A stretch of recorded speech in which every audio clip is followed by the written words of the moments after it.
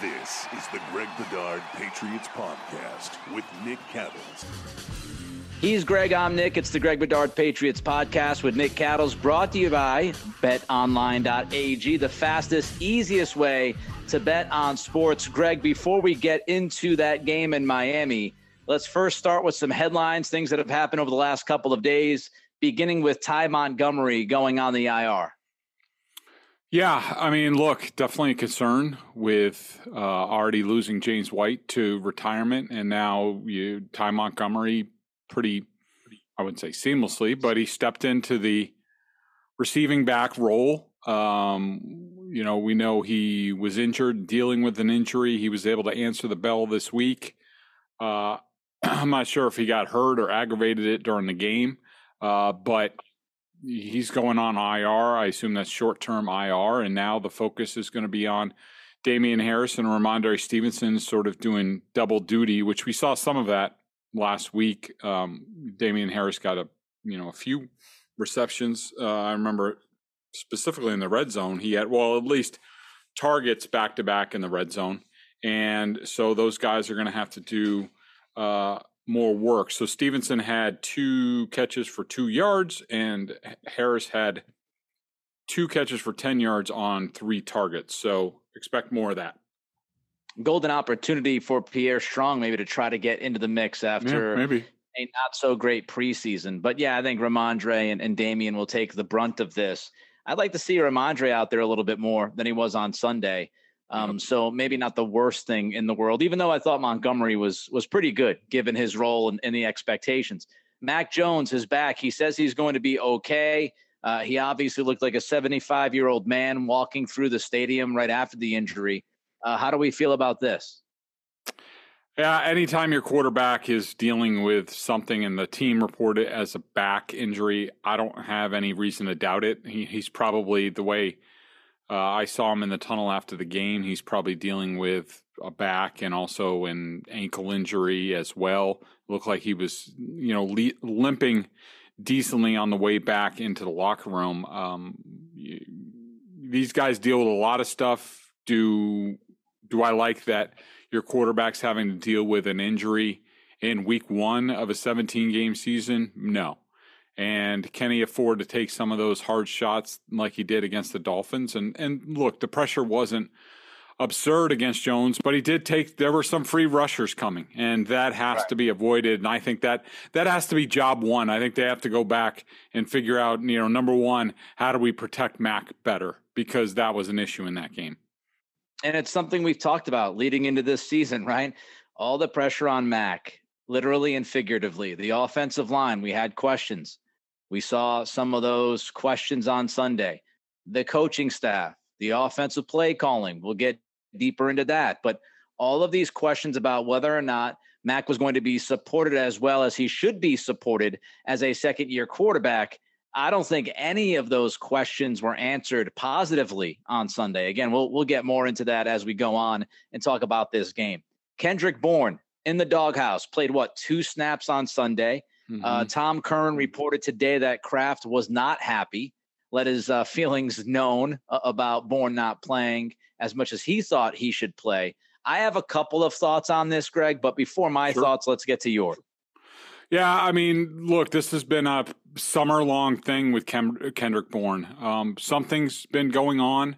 I think it's partly his fault. I mean, look, if he was late for a meeting, as Tom reported, that can't happen. Does he need to really be punished 3 weeks later or what have you, 4 weeks later, whatever it is? I think there's some debate about that. But look, there's been a disconnect with Kendrick Bourne even before that. And I think that's the crux of the issue I think we've touched on it before, but Kendrick Bourne is the type of player that has to be brought along, has to be coached a certain way. And I think the Patriots were able to. He was a new player to them last year. I think Mick Lombardi, the receivers coach, Josh McDaniels, the offensive coordinator, and others were able to identify how they needed to go about things with Kendrick Bourne. And is that still happening? Is this coaching staff as concerned about that stuff, or are they more of a, you're getting paid, you're a professional, do your freaking job, I shouldn't have to hold your hand type of thing? That could be part of it as well. But whatever it is, look, it was evident to everybody watching the game on Sunday that the Patriots, A, didn't have enough playmakers on the field, B, wasn't putting the ball into the hands of their playmakers. And, having Kendrick Bourne on the field and being an important part of the offense, that would help a lot in terms of playmaking ability. Number of things. Patricia and Judge's history as head coaches precedes themselves here.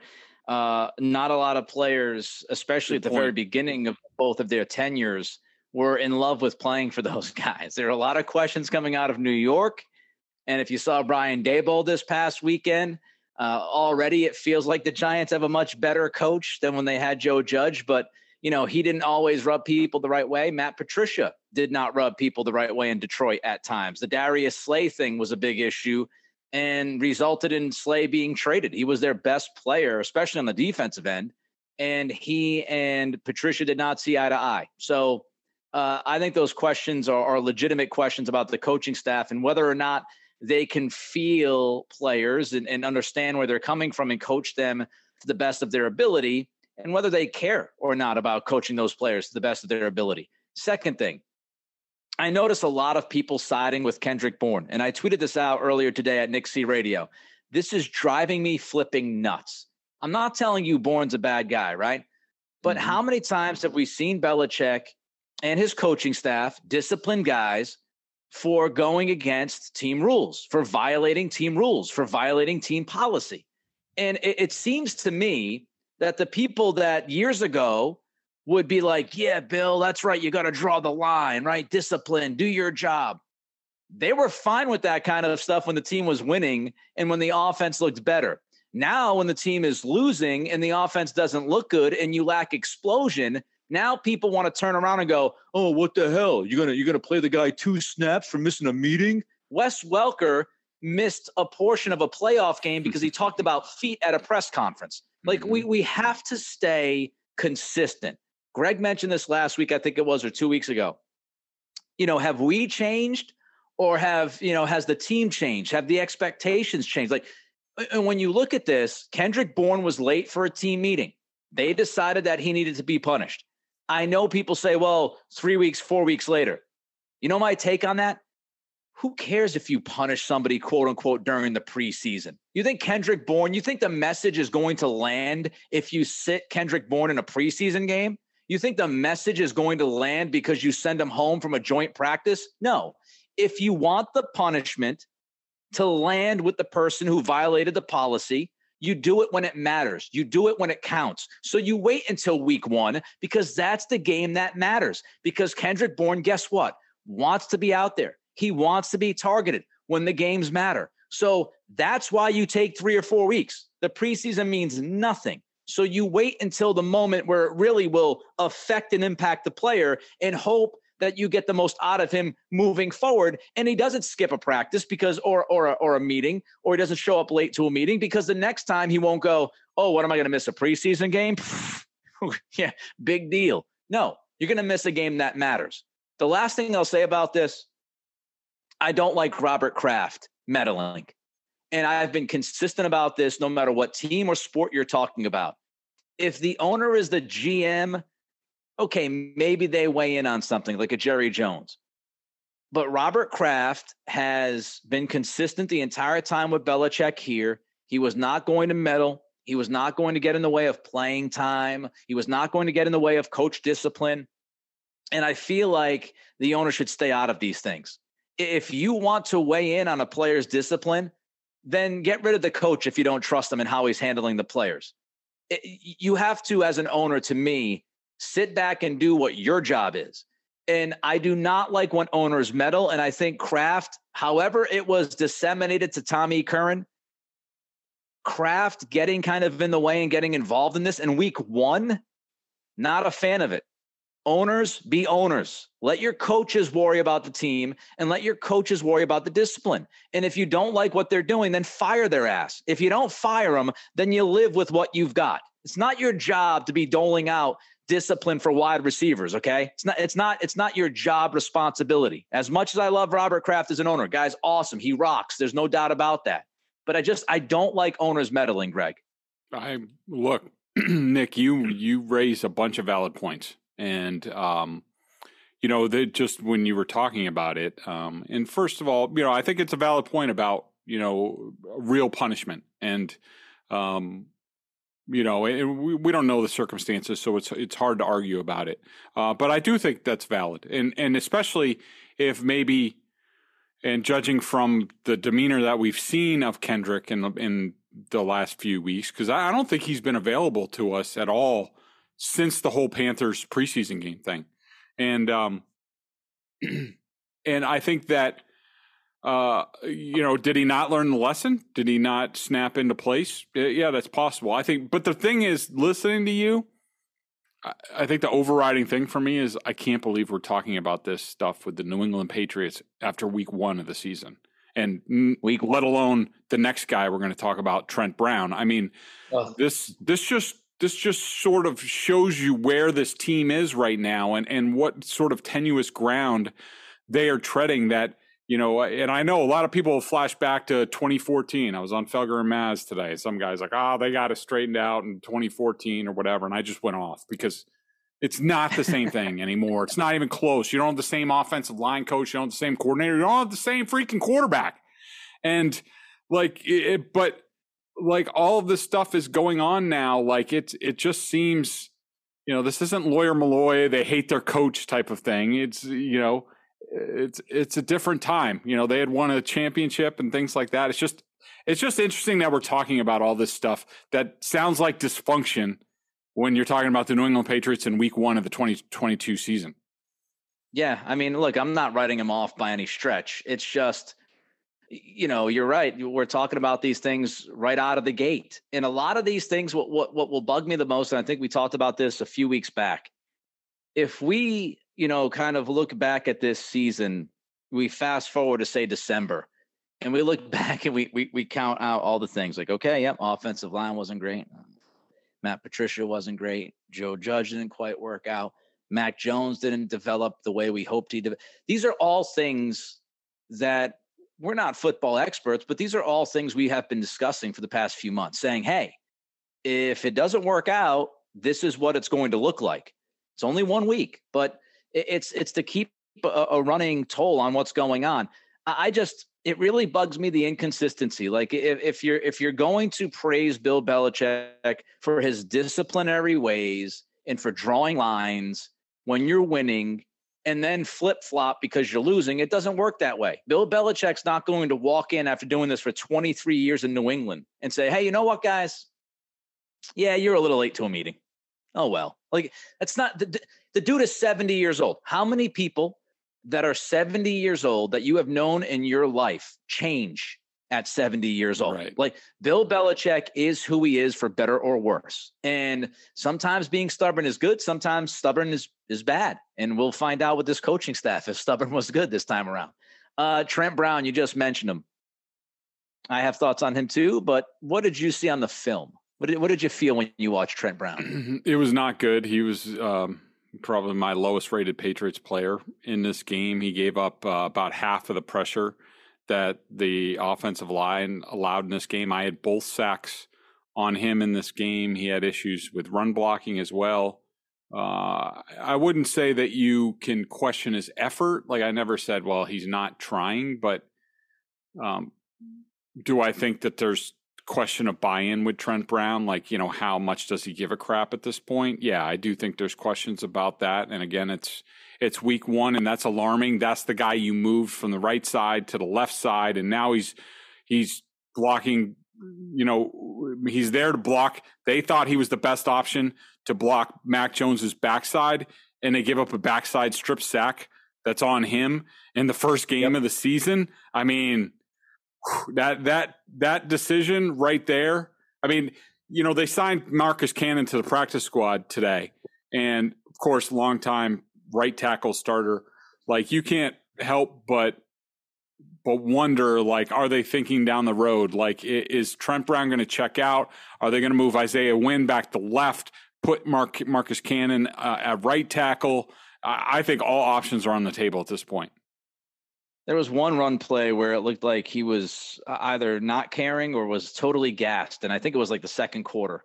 If he's totally gassed in the second quarter, you've got the Trent Brown. He's too big. He's not working. He's not conditioning enough, and he's not dependable. If you get that Trent Brown, it's bad news.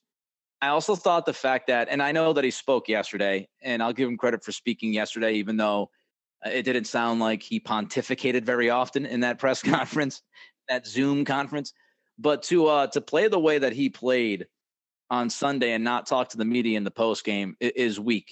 Just weak. Like, man, stand up, take accountability. Admit that you blew the play on the strip sack. Like, at least you can take the step. That bugged me. Let's get into the game. Unfortunately, the top note from Bedard says after watching the game film, the film was worse than live. It was, and you specifically point to the scoring drive by the Patriots offense. Yeah. We'll get into the nuts and bolts in a second because I kind of want to go through a couple some key sequences on that drive and also the two sequences that ended drives in the second half when they had a chance to get back into the game. But, just in general, Nick, we've been doing this a while.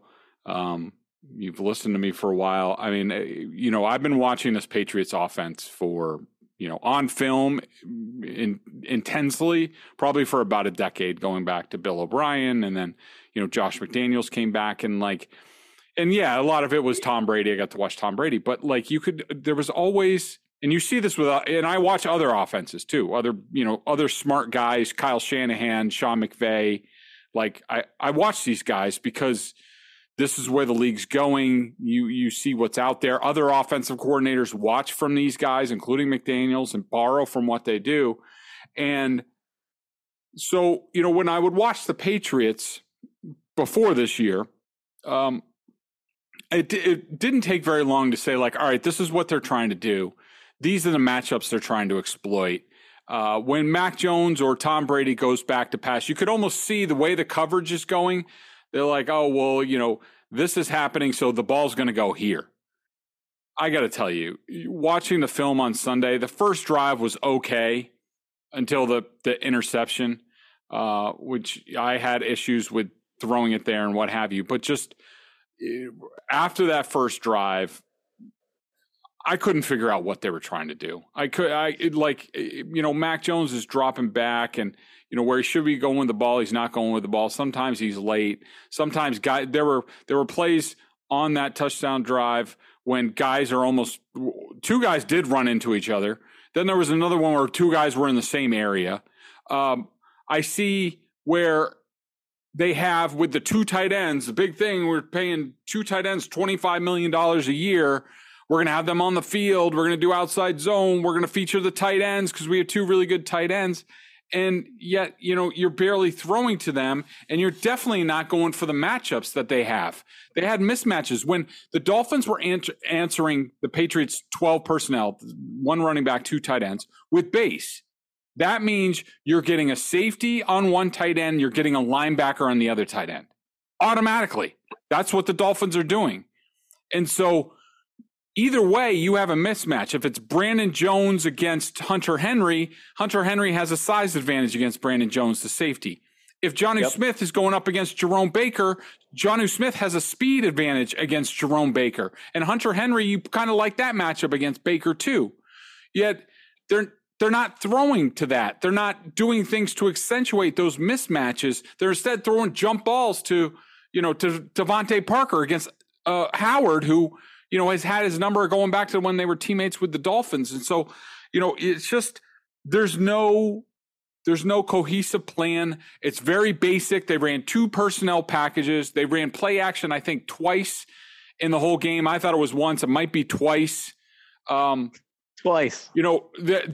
This is the whole thing with the Shanahan system. All right, you're going to go outside zone run, then you're going to pull play action off of that same looking run, but then you're going to throw a play action pass off it. That's like the whole offense. I caught some highlights of the Minnesota Vikings. Kevin O'Connell goes out there, was with McVay, knows that system. And all I kept seeing with Vikings highlights was Kirk Cousins, going back, tucking it, doing a really good play action fake, and guys, Jefferson's wide open, Thielen's wide open, because that's that scheme that helps get guys wide open.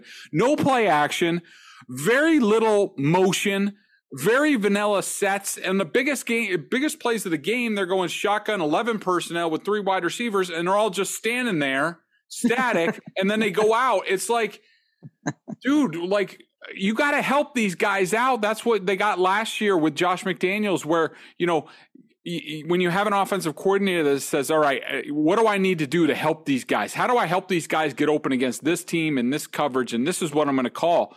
None of that stuff is going on. And, Dan Orlovsky went on his show on Get Up and said, he called the Patriots offense dysfunctional.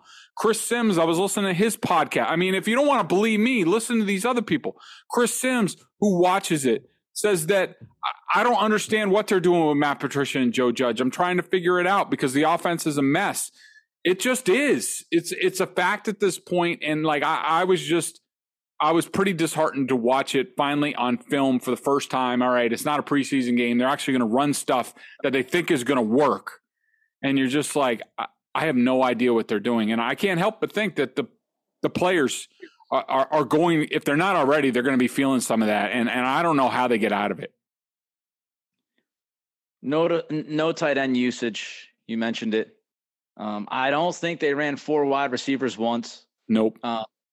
No pre-snap movement, not a ton of pre-snap movement, or as much as you might hope.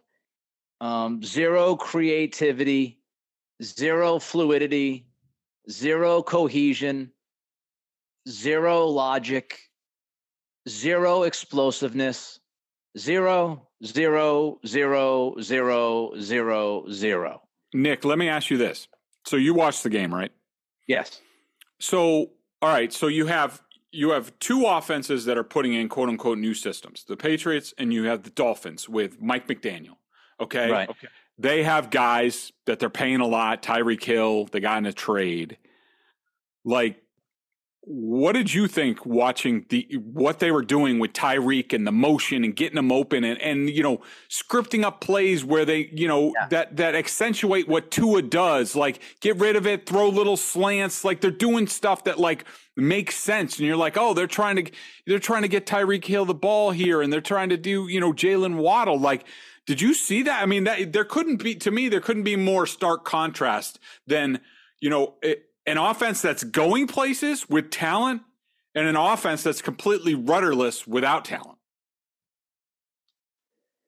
I think that the Patriots do have some talent offensively. Yeah, they have some. Mm-hmm.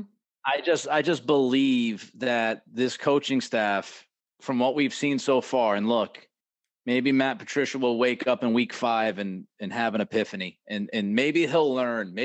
Maybe he will learn from the error of his ways in the first week. Maybe Belichick will watch the film and say, what the bleep are we doing? But I think you hit the nail on the head, Greg. I don't think these players are being put in positions to succeed. And my biggest concern is about the quarterback and how much this will affect and impact his development. Because I think right now it is a disaster. And again, I'm not going to write everything off after week 1, but we need to see a collected turnaround from a lot of people to make this thing work in a relatively quick amount of time. And it's very difficult to do that in the NFL. This is the top level of football in the world. You're playing other guys that know what they're doing, are completely prepared, have experience in doing it, and are well ahead of you. And so, this is like running a race and everybody's on lap 4. And you haven't even gotten to the line yet to get out the blocks. And so that's a problem. And to highlight your point, I mean, you could watch Tyreek Hill and look, did they throw the football too much to him? Yes. I mean, I thought you can get Jalen Waddle involved a little bit more. Mike Gesicki is somebody who can actually catch the football and play. They could have done a little bit better of a job of getting it to the other guys. And I also don't think Tua is any great shakes. I mean, I think we saw that on Sunday. But to highlight the point, Tyreek Hill got a lot of targets, right? And I watched the Raiders game as well. I watched four full games. I watched the Patriots game, the Niners game, the Raiders game, and then Sunday Night Football. And watching the Raiders game on Sunday, same thing with Devontae Adams. Like it was obvious. He is the guy. We traded the picks for him. We paid him the money. We're going to throw him the football. And I think he had 4 out of the 5 catches on the first drive. I think he had something like 7 out of the first 9 targets from Derek Carr, a concerted effort to give him the football. And what drives me crazy at times is like, I'm not telling you that Jonnu Smith is going to catch 10 footballs for 150 yards and 2 touchdowns. But the limited amount of time they get the football in that dude's hands, he made some plays. He made a couple of plays. He broke tackles. He showed yak. Yep. He had some explosion. And it's like you see it and you go, why are you not getting that guy the football? Like what? Like Hunter Henry had great chemistry with Mac Jones last year, especially in the red zone. Why are you not giving him the football? You went out and you paid a ton of money for the tight end position. And this is the second year. Hunter was okay last year. But this is I watch it. I go, what the hell? Are you going to run 2 tight end sets and highlight these guys or not? Like, what are you doing? And it seemed like I see people talking about the run game. Oh, they went to win they had to go away from the run game because they were down. What? They were running the football pretty effectively. And then it was like Patricia just went away for it for a couple of series because he was in love with taking shots down the field or doing something else. Like it. I mean, let's get to Mac Jones. How did he look to you? Shaky. Like he's regressed. I mean, I think a lot of Mac. I think he's good. I think he's very smart. But he needs to have a plan. He needs to have confidence in what he's doing.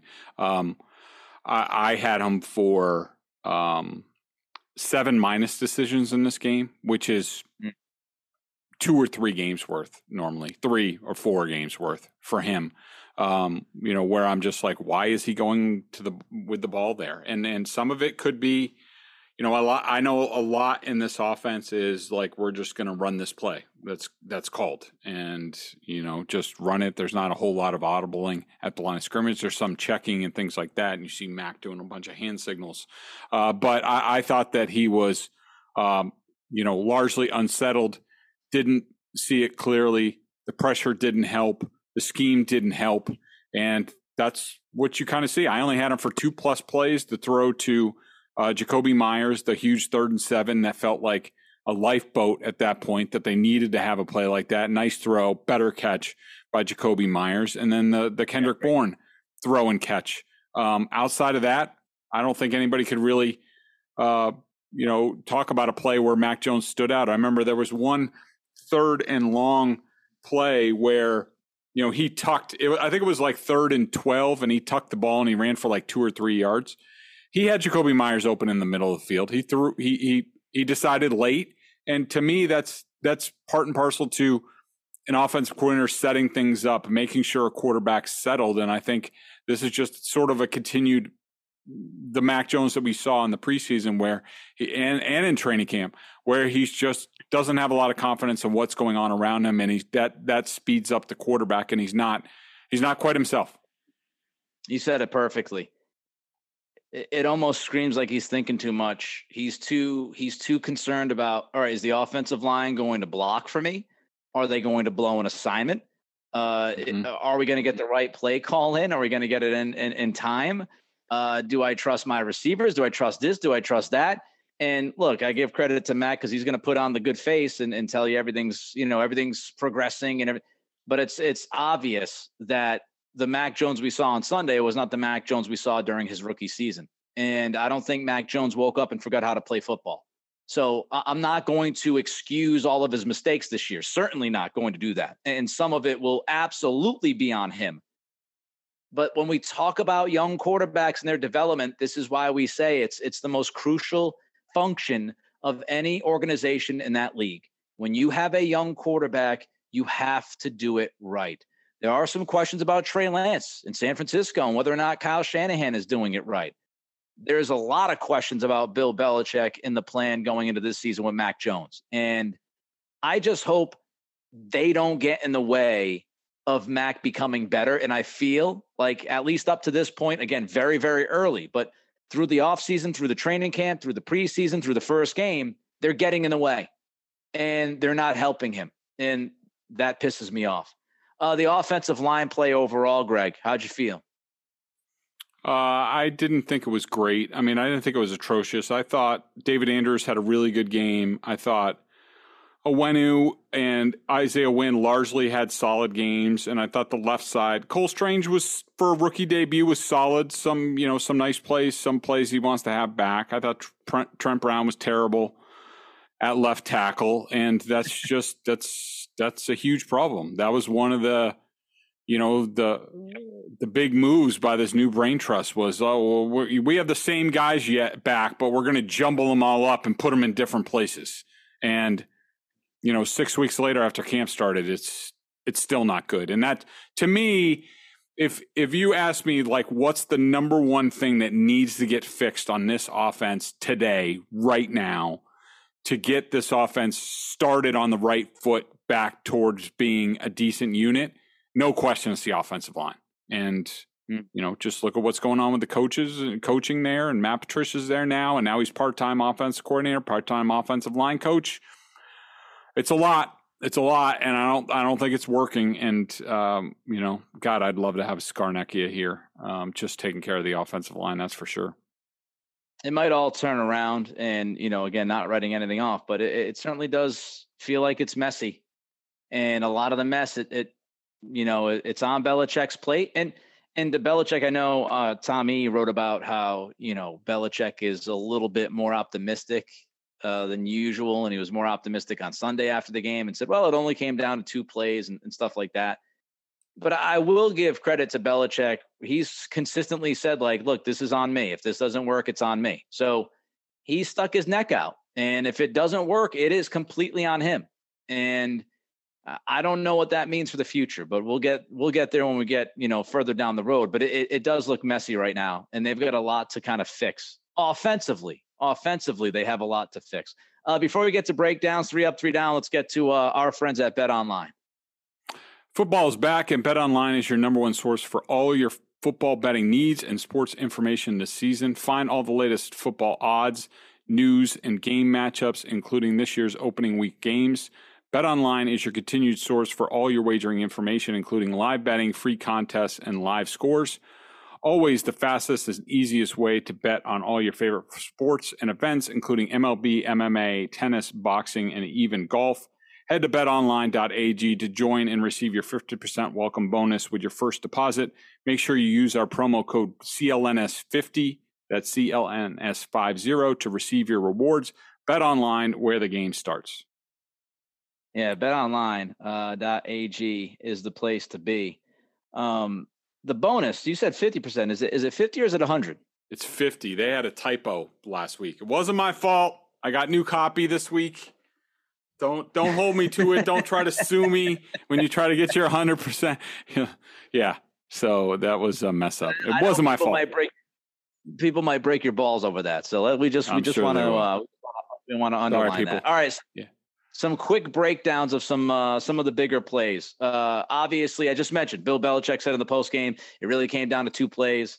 I know my guy Evan Lazar wrote that at Patriots.com that 2 plays. It was just obviously a major difference in this one. Let's start with the strip sack. What'd you see? I think many of us believe it was on Trent Brown, but if you want to kind of dig into the details a little bit on that play. Yeah, the big thing, and I'm actually going to try to use video on some other plays coming up here. I didn't cue it up for these, but the big thing was before the snap.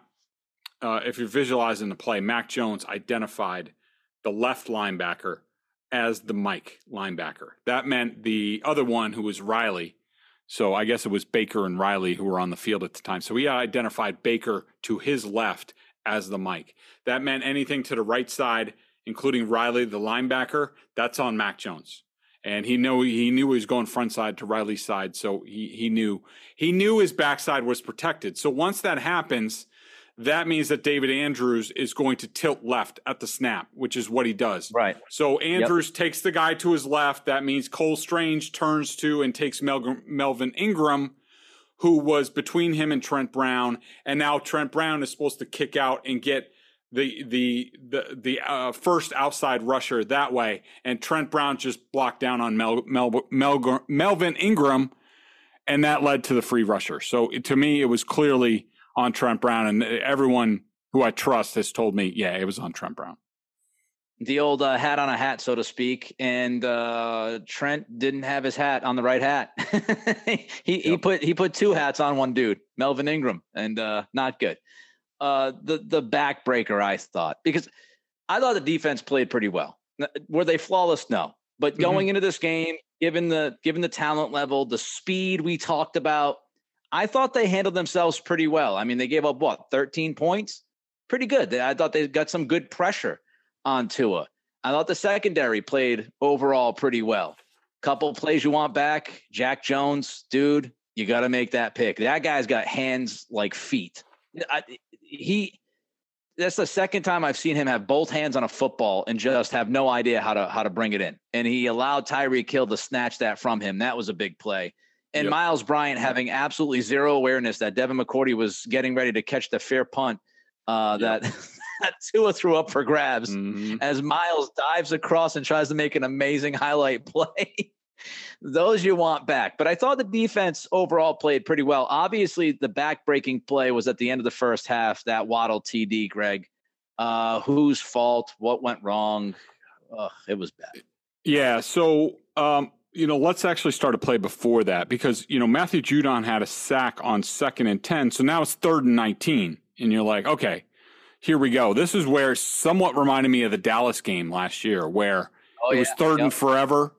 And I think they got 19 yards and then they were able to, what did they do? Kick a field goal, I think, to take the lead. This reminded me of that, getting 12 yards. I thought, Adrian Phillips, who got hurt on that play, was very late diagnosing the only route in that area in the middle of the field. It's a pass that could have been broken up. He was late. So that's 12 yards. Now it's 4th and 7 at the New England 42. We got a member question that we're going to talk about later. I might as well address it here because he did ask, he asked about personnel on the play. I more had a question about, the play call. So they ran, in my opinion, they ran cover one funnel, which is one middle of the field safety. And in this case, it was Kyle Duggar. Jabril Peppers had come in for Adrian Phillips, was, I think, on a tight end on the right side of the field. And Devin McCourty was on Chase Edmonds, the running back.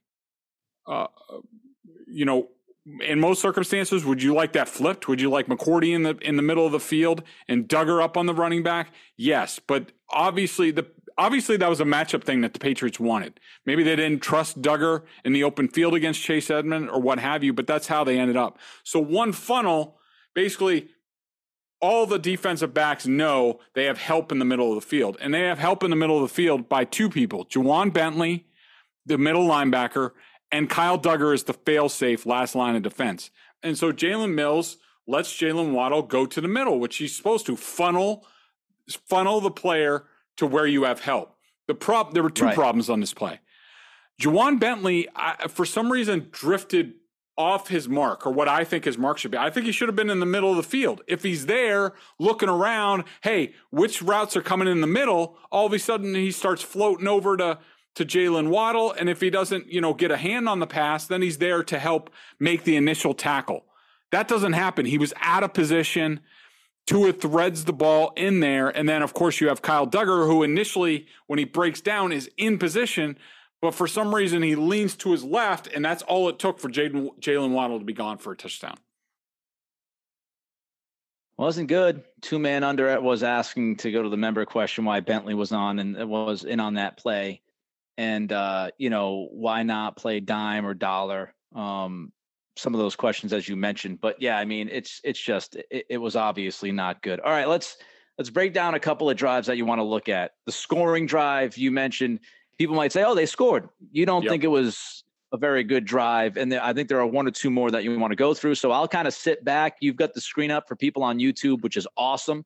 If you want to watch the podcast, Greg is now a technical whiz. He's got this screen sharing thing. He's learning as he goes. The man is learning here, and he's going to break some stuff down. So I'm going to watch it like you watch it at home, and Greg's going to take over on these drives. So Greg, take it away, my man. And feel free to ask any questions. So, I mean, this actually started, 1st and 10, a couple of plays. Right now I'm on the 4th and 1 play. A couple of plays before this, 1st and 10, Jakobi Meyers had the easy sort of reception. Keon Crossan blew the coverage.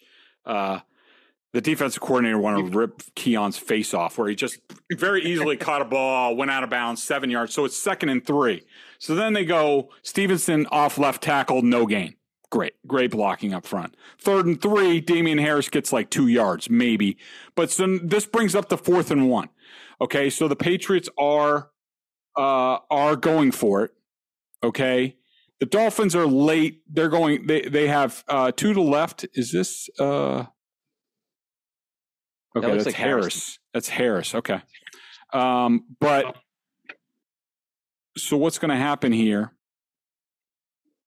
is you have Harris and Devontae Parker. You have Jakobi Meyers, and you have Jonnu Smith. And I think this is this Aguilar? Yeah, it's Aguilar. They had him in the background. So what you're going to have here is Jakobi Meyers is setting a pick right there they think they're going to get they really wanted to get Aguilar in the flat here, but I think it's Baker reacts well. He sees it coming. He's out there. Okay. So the rub route, the pick play just does not work. It wasn't a good play call for this coverage. They rushed up to the line. They didn't really know what they had and couldn't check out of it. So you have Jakobi Meyers laying a pick down here. You're going to have another sort of rub route right here between Damian Harris and Jonnu Smith. Okay? Harris is open in the middle of the field. You'll see from the end zone, there's a lot of traffic. And really, he doesn't have anything at this point. And so he's just thrown.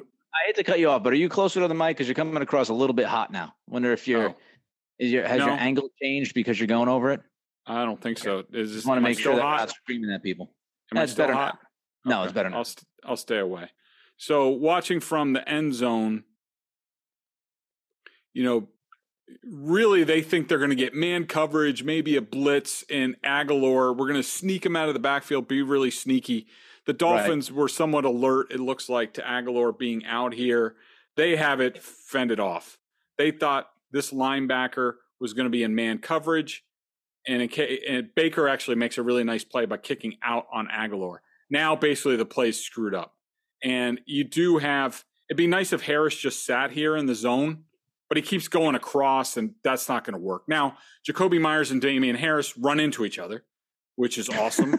And now Owenu's giving up a pressure, and they just throw up a prayer. That's 4th and 1. This is a scheme play where they're like, oh, we're going to have this. Landon Roberts is going to be in coverage, which he probably is, but Baker kicks out on it, and basically what they wanted is blown dead, okay? But they get away with the penalty, which basically bails them out, which I thought was a gift, okay? Now we're going to come up here to Stevenson run for no gain. So we had a prayer. This is the second no gain run in about 4 plays. Jeez. Entire line just... Yeah. Yeah, 3 or 4 guys in the backfield as Stevenson got the football. My God. That's bad. So this should be a decent run, except Cole Strange here, see how he gives up leverage? He's supposed to be on the inside shoulder. He's got help here. He's supposed to be on the inside shoulder to basically give a lane. There should be a lane there for Stevenson to run through. But Cole Strange loses leverage. Jonnu Smith loses leverage. I think that's Isaiah Wynn. It's a party in the backfield. 3 Dolphins right there to meet Ramondre Stevenson. 3 guys as soon as you have a 4th guy coming in around the corner, but you had 3 guys. You literally had 3 dudes in the backfield as soon as Stevenson gets the football. Yep. And here's the Jonnu Smith play that you liked. I think he busts a couple tackles. But again, this is a bit of a bust by the Dolphins. It's very accidental. Hey, play action. Okay. He's supposed to be do you see these two receivers? This is Myers here, and this is Aguilar. This is play action, boom, over the middle. You have an under and you have an over. And Aguilar should be coming on the over route, but watch what Aguilar does. Well, I'm going to run into the same area as Jakobi Meyers. I have no idea what reason. Oh, my God. Like Nelson Aguilar should be wide open right here. Mac is looking there. If he runs the right route, it's a big play. It's one-on-one with the safety, but he doesn't run the right route. Give Jonnu Smith, the Dolphins miss a couple tackles. Watch Jonnu Smith here. Got some good finish to this play. That's what I like. He had good finish. Yeah, this is Jonnu's coverage guy, and he just gets caught in the wash on the play action. The Dolphins were probably startled that the Patriots actually ran play action. So he's trying to catch up, and he's late. It really should be about a 2-yard gain, but they screwed up. So now they're in the red zone, okay? And I'm even thinking in the press box, I'm like, all right, Hunter Henry time, Jonnu Smith time. Here we go. And what do? First play. First down, 8-yard line. So first and goal from the 8. Max in the shotgun. He puts Smith in motion. He's got Harris to his left in the backfield. Henry's no motion. No motion here. Did anybody run motion? No motion. Henry and in the slot. Dolphins. You've got Parker and Myers as your outside receivers with Harris lined up, like I said, in the backfield with Mack and shotgun. Right. So this is the kind of what they're going to do is I think they're going to run like double slants inside and they're going to flare Harris out. This is okay. That's what you run against man, not against zone. The Dolphins are just sitting in zone. So even if this pass gets deflected in the flat, see how they're both running and he's almost setting Hunter Henry setting like a pick. He thinks they think it's going to be man coverage. It's not. It gets deflected. But even if Harris catches the ball, there's a defender right there. So first play in the first time they get in the red zone all day, and they throw in the flat to Damian Harris. Okay, wonderful. I don't think there was anything on the protection here. I think Now, okay, here we go. Second down. Dolphins look to be in zone again. So what are we going to call? Is Matt going to check into something? Okay, they're not in man-to-man. We're going to run zone. This is what I mean, people, where I don't understand what they're doing, why they're running this against this coverage. Yeah, so let me just kind of paint this for the people that can't. Oh, yeah, on the podcast, yeah. Yeah, so you've got, if we can go back trips to the left. You got Parker, Myers, Smith. You have Harris offset right to Jones, and Hunter Henry is detached from the formation to his right. And the Dolphins are sitting in a 2 deep, 5 under red zone, typical zone. Okay, they're not they have 3 guys on the line. They're not showing any type of pressure or anything like this. And what's going to happen is Harris is going to run into the flat, and Mac's going to throw it right away. Okay. Whereas I think Jonnu Smith inside against Baker, I think that's the play. But Mac doesn't even look that way. So he just throws it short, and guess what? There's 3 Dolphins there to tackle him. Why is Mac not looking that way? I don't know.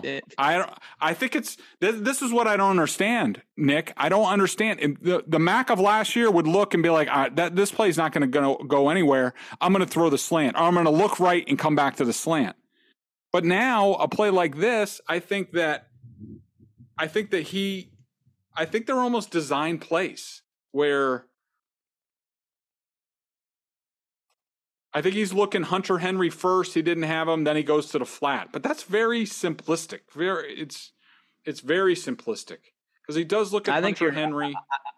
I think you're absolutely right. By the way, when you watch that play, Smith is open. You can if you can buzz that into it. I mean, I think he's there. I mean, I know like that this side of the field doesn't even exist on this play. Yeah, where that would not have happened last year. Okay, he's looking strictly to the right side of the field. So again, you've got Smith kind of running from the left out of the slot into the middle of the field. And then, Mac just looks over strictly to the right side of the football field, doesn't even give a glance to Smith. And it looks like Smith has an opportunity for a touchdown there. Yeah, see, that is a play that I can't tell you why they ran that play. Last year, I'd be like, he's looking right, knowing that he's going to have an open window to Johnny Smith on the left. That's what would have happened last year. This year, I can't tell you why they did this. So here's the touchdown, and this is just a complete bust by, I think, Howard. Because if you watch him here, he stays in man coverage with Devontae Parker. Everybody else is watching the backfield. Everybody else is in zone, except Howard has his back here, and he just leaves Jalen Phillips out to dry, and he's so wide open that he crawls into the end zone. See, that's not a good play. That is a bad play by the Dolphins, because I think one player, he chugged him at the line, which normally he would chug him and then go into the flat. But for some reason, he kept going. Yeah.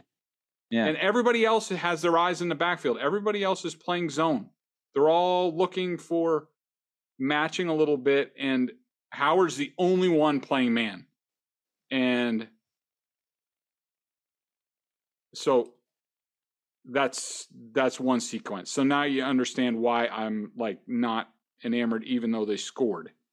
I wanted to look at. I mean, I think it's a great look, Greg, into exactly what you were talking about earlier, showing people what you mean by it doesn't seem like there's any kind of logical plan behind what you're calling in that moment, and especially what the defense is showing you. You're not really reacting to what the defense is showing you. You're calling a play, and you're letting the play just kind of roll, and whatever happens, happens. Yep, and this is the play, I think. Okay, so that was the play where Mac got leveled. So this is the real, after the penalty, this is 3rd and 6 to Jakobi Meyers. This is a play I think I put on Mac. I think it's there for him. I think he could have gotten spooked by the pressure before. So there's 2 receivers to the right plus the tight end. They keep or is that Stevenson in, and Parker is left of the boundary. And so Jakobi Meyers is going to be in the slot. The Dolphins, before the snap, are showing cover 2. They have 2 deep safeties. They're going to rotate into cover 3, I think. Yes. See how the slot cornerback rotates. Yep. And now they're in. Actually, this is a cover 2. They changed it. This is a neat little. So he's now the deep safety, and now they're playing 5 across here. They're playing Tampa. The linebacker in the middle of the field is running to Johnny Smith. That's when the ball hit him in the butt. I think Mac might have been confused here on what kind of defense they're playing, because right now, Myers is the guy. He should be getting the ball now, and it's late, and then it hits the linebacker in the butt. Yeah, he was there. You're right. It was late. It was late getting to him. He got hit. This is a Trent Brown hit as well. Watch Cole Strange and Trent Brown on the left side. So it's Zeiler who had a good game.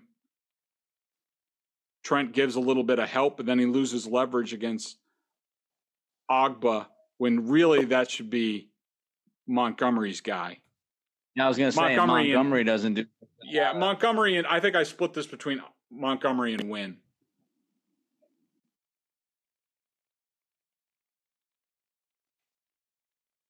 Oh, so Ogba ends up getting the hit, which was Trent Brown's guy on this. So another hit for Trent Brown here, which still, to me, the ball was late by Mac. So that's 3rd and 6. Let's go forward to, all right, the last 2 plays we're going to look at are the 3rd and 3, the run to Montgomery. Here it is. So what the hell was that? 3rd and 3, Montgomery up the middle. What? Look, here, I'll show you on the end zone. You run the football there, you run the football, I would think, because, you're saying to yourself, all right, well, if we don't get it, we're going to run another play, right? But still, if you're going, and I understand the idea of Montgomery as a pass receiving back, so maybe you're throwing him for a loop a little bit. But if I'm handing the football off on a 3rd and 3 at midfield, I'm giving it to either Stevenson or Harris, with all due respect to Montgomery. And this kind 100%. Of, one of the things that would bug me about McDaniels, and I think McDaniels overall is a really good play caller, really good offensive coordinator, but he's not flawless, and he had some things that drove me nuts. and he did this on Sunday, and I tweeted out a joke about it. But every once in a while he'd have like a 3rd and 2, 3rd and 3, and here comes Brandon Bolden, handoff right up the middle for a yard, and it's like, what the bleep are we doing? And I just had flashbacks of that when I see Montgomery get the handoff on 3rd and 3 straight up the gut. I don't get it. Yeah, so I wonder, again, they're in 12 personnel with and right now we're looking at the end zone view. We're looking at Mac Jones, the butt of the Dolphins. So to our left, the Patriots' right is Hunter Henry and Jonnu Smith, because God forbid they're in anything else except 12 personnel. Ty Montgomery is the running back. What's interesting on this play, again, this is another play where I don't understand what they're doing this year compared to last year. The Dolphins are showing, not quite to a T, but they're showing what's called a bear front, where they are covering up the center and the 2 guards. So it would make sense. You see this, they have one linebacker, one stack linebacker. They have a lot of defensive backs on the field. They should be able to run the ball here with these numbers, especially if you run outside, because on Hunter Henry's side, you have basically 3 Dolphins for 4 blockers. Plus, you have another guy with the running back. You don't account for that guy. If the numbers are even, you're like, okay, he's got to make a play. But Instead, normally you see this and you check to a run that goes off tackle. Go off tackle, probably off of Isaiah Wynn. I think this is Yodny Cajuste at this time, which is part of the problem here. And instead, they go up the middle where the big guys are. And Seiler completely makes Yodny Cajuste whiff right here. This is something else for this. Watch this. Just completely sidesteps Yodny Cajuste. Look at Jonnu Smith. Jonnu's infuriated. He's just frustrated. Wow. He just blows by Cajuste. Yep. And, it'd be nice if, look, again, this is a failure of execution. It really is. Where Cajuste, 2 guys are going for Seiler here. You got to make that block. And if they do, they probably pick it up because there's nobody there. But it's bad execution. I don't love the play call. I don't mind the run. I don't like the personnel. But now that leads us to 4th and 3, which this was largely the last hurrah with Aguilar's fumble. And this is another play where they have trips to the right, Parker, Myers, Henry. They have Jonnu Smith, 12 personnel again. No motion on this play, as you'll see. Ty Montgomery's in the backfield. I want you to watch Devontae Parker here.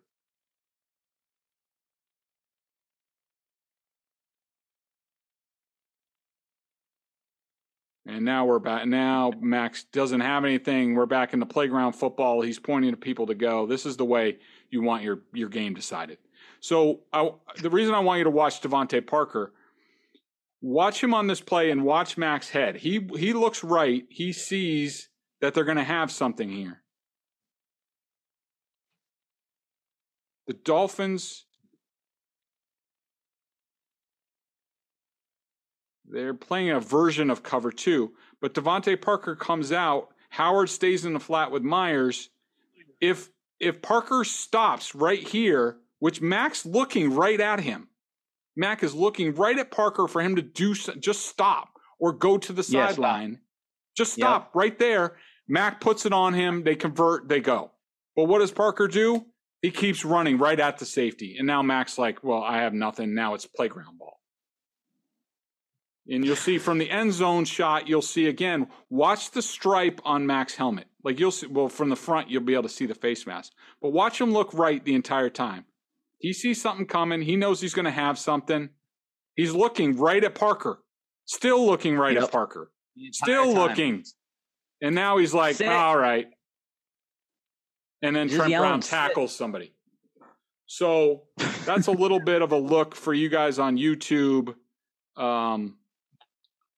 for sort of what I'm talking about when I'm confused by what the Patriots are doing. All right, quickly, because I'm running out of light in my room. I feel like standing up and putting the light on. Yeah. So, let's go with the 3 up, 3 down quickly, Greg. Let's go with your 3 up. Yeah, my 3 up, Matthew Judon. I thought he was a game wrecker. He had a sack, 2 hits, 2 hurries. Jacoby Myers, I thought was great. A great couple catches. And Dietrich Wise, I thought had a really strong game. Yeah. 3 quarterback pressures, did well against the run. Again, I thought their defense was pretty good, given the circumstance. I thought Duggar played well. Obviously, the 4th and 7 play, we go back to that. But I thought he made about 4 or 5 high-level one-on-one tackles, a couple of them downhill. Tyreek Hill one-on-one, very difficult. And I thought Duggar inside the box played pretty well from what I saw. Obviously, I haven't watched the all 22, but, watching on Sunday, he made some impact plays. I thought Ty Montgomery, again, relatively speaking, your expectations, I thought he played pretty well. And Jalen Mills, along with the secondary, to hold Tyreek Hill under 100 yards.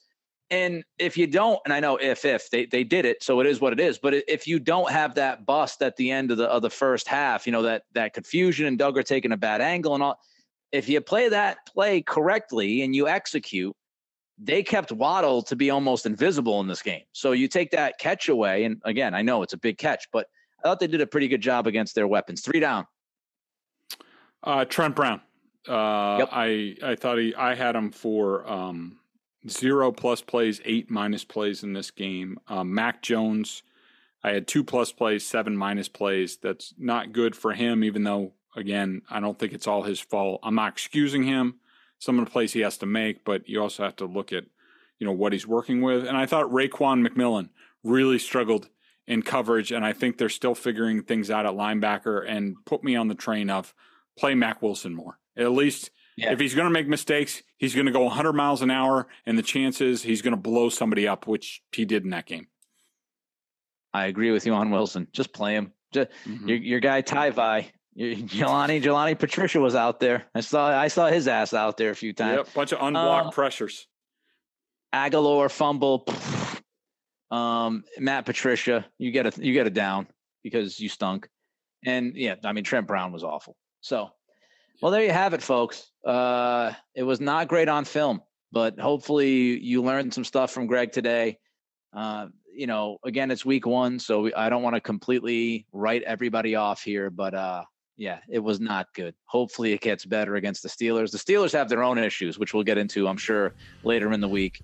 Until then, everybody be good, be safe, be healthy. He's Greg, I'm Nick. It's the Greg Bedard Patriots podcast with Nick Cattles, brought to you by our friends at betonline.ag.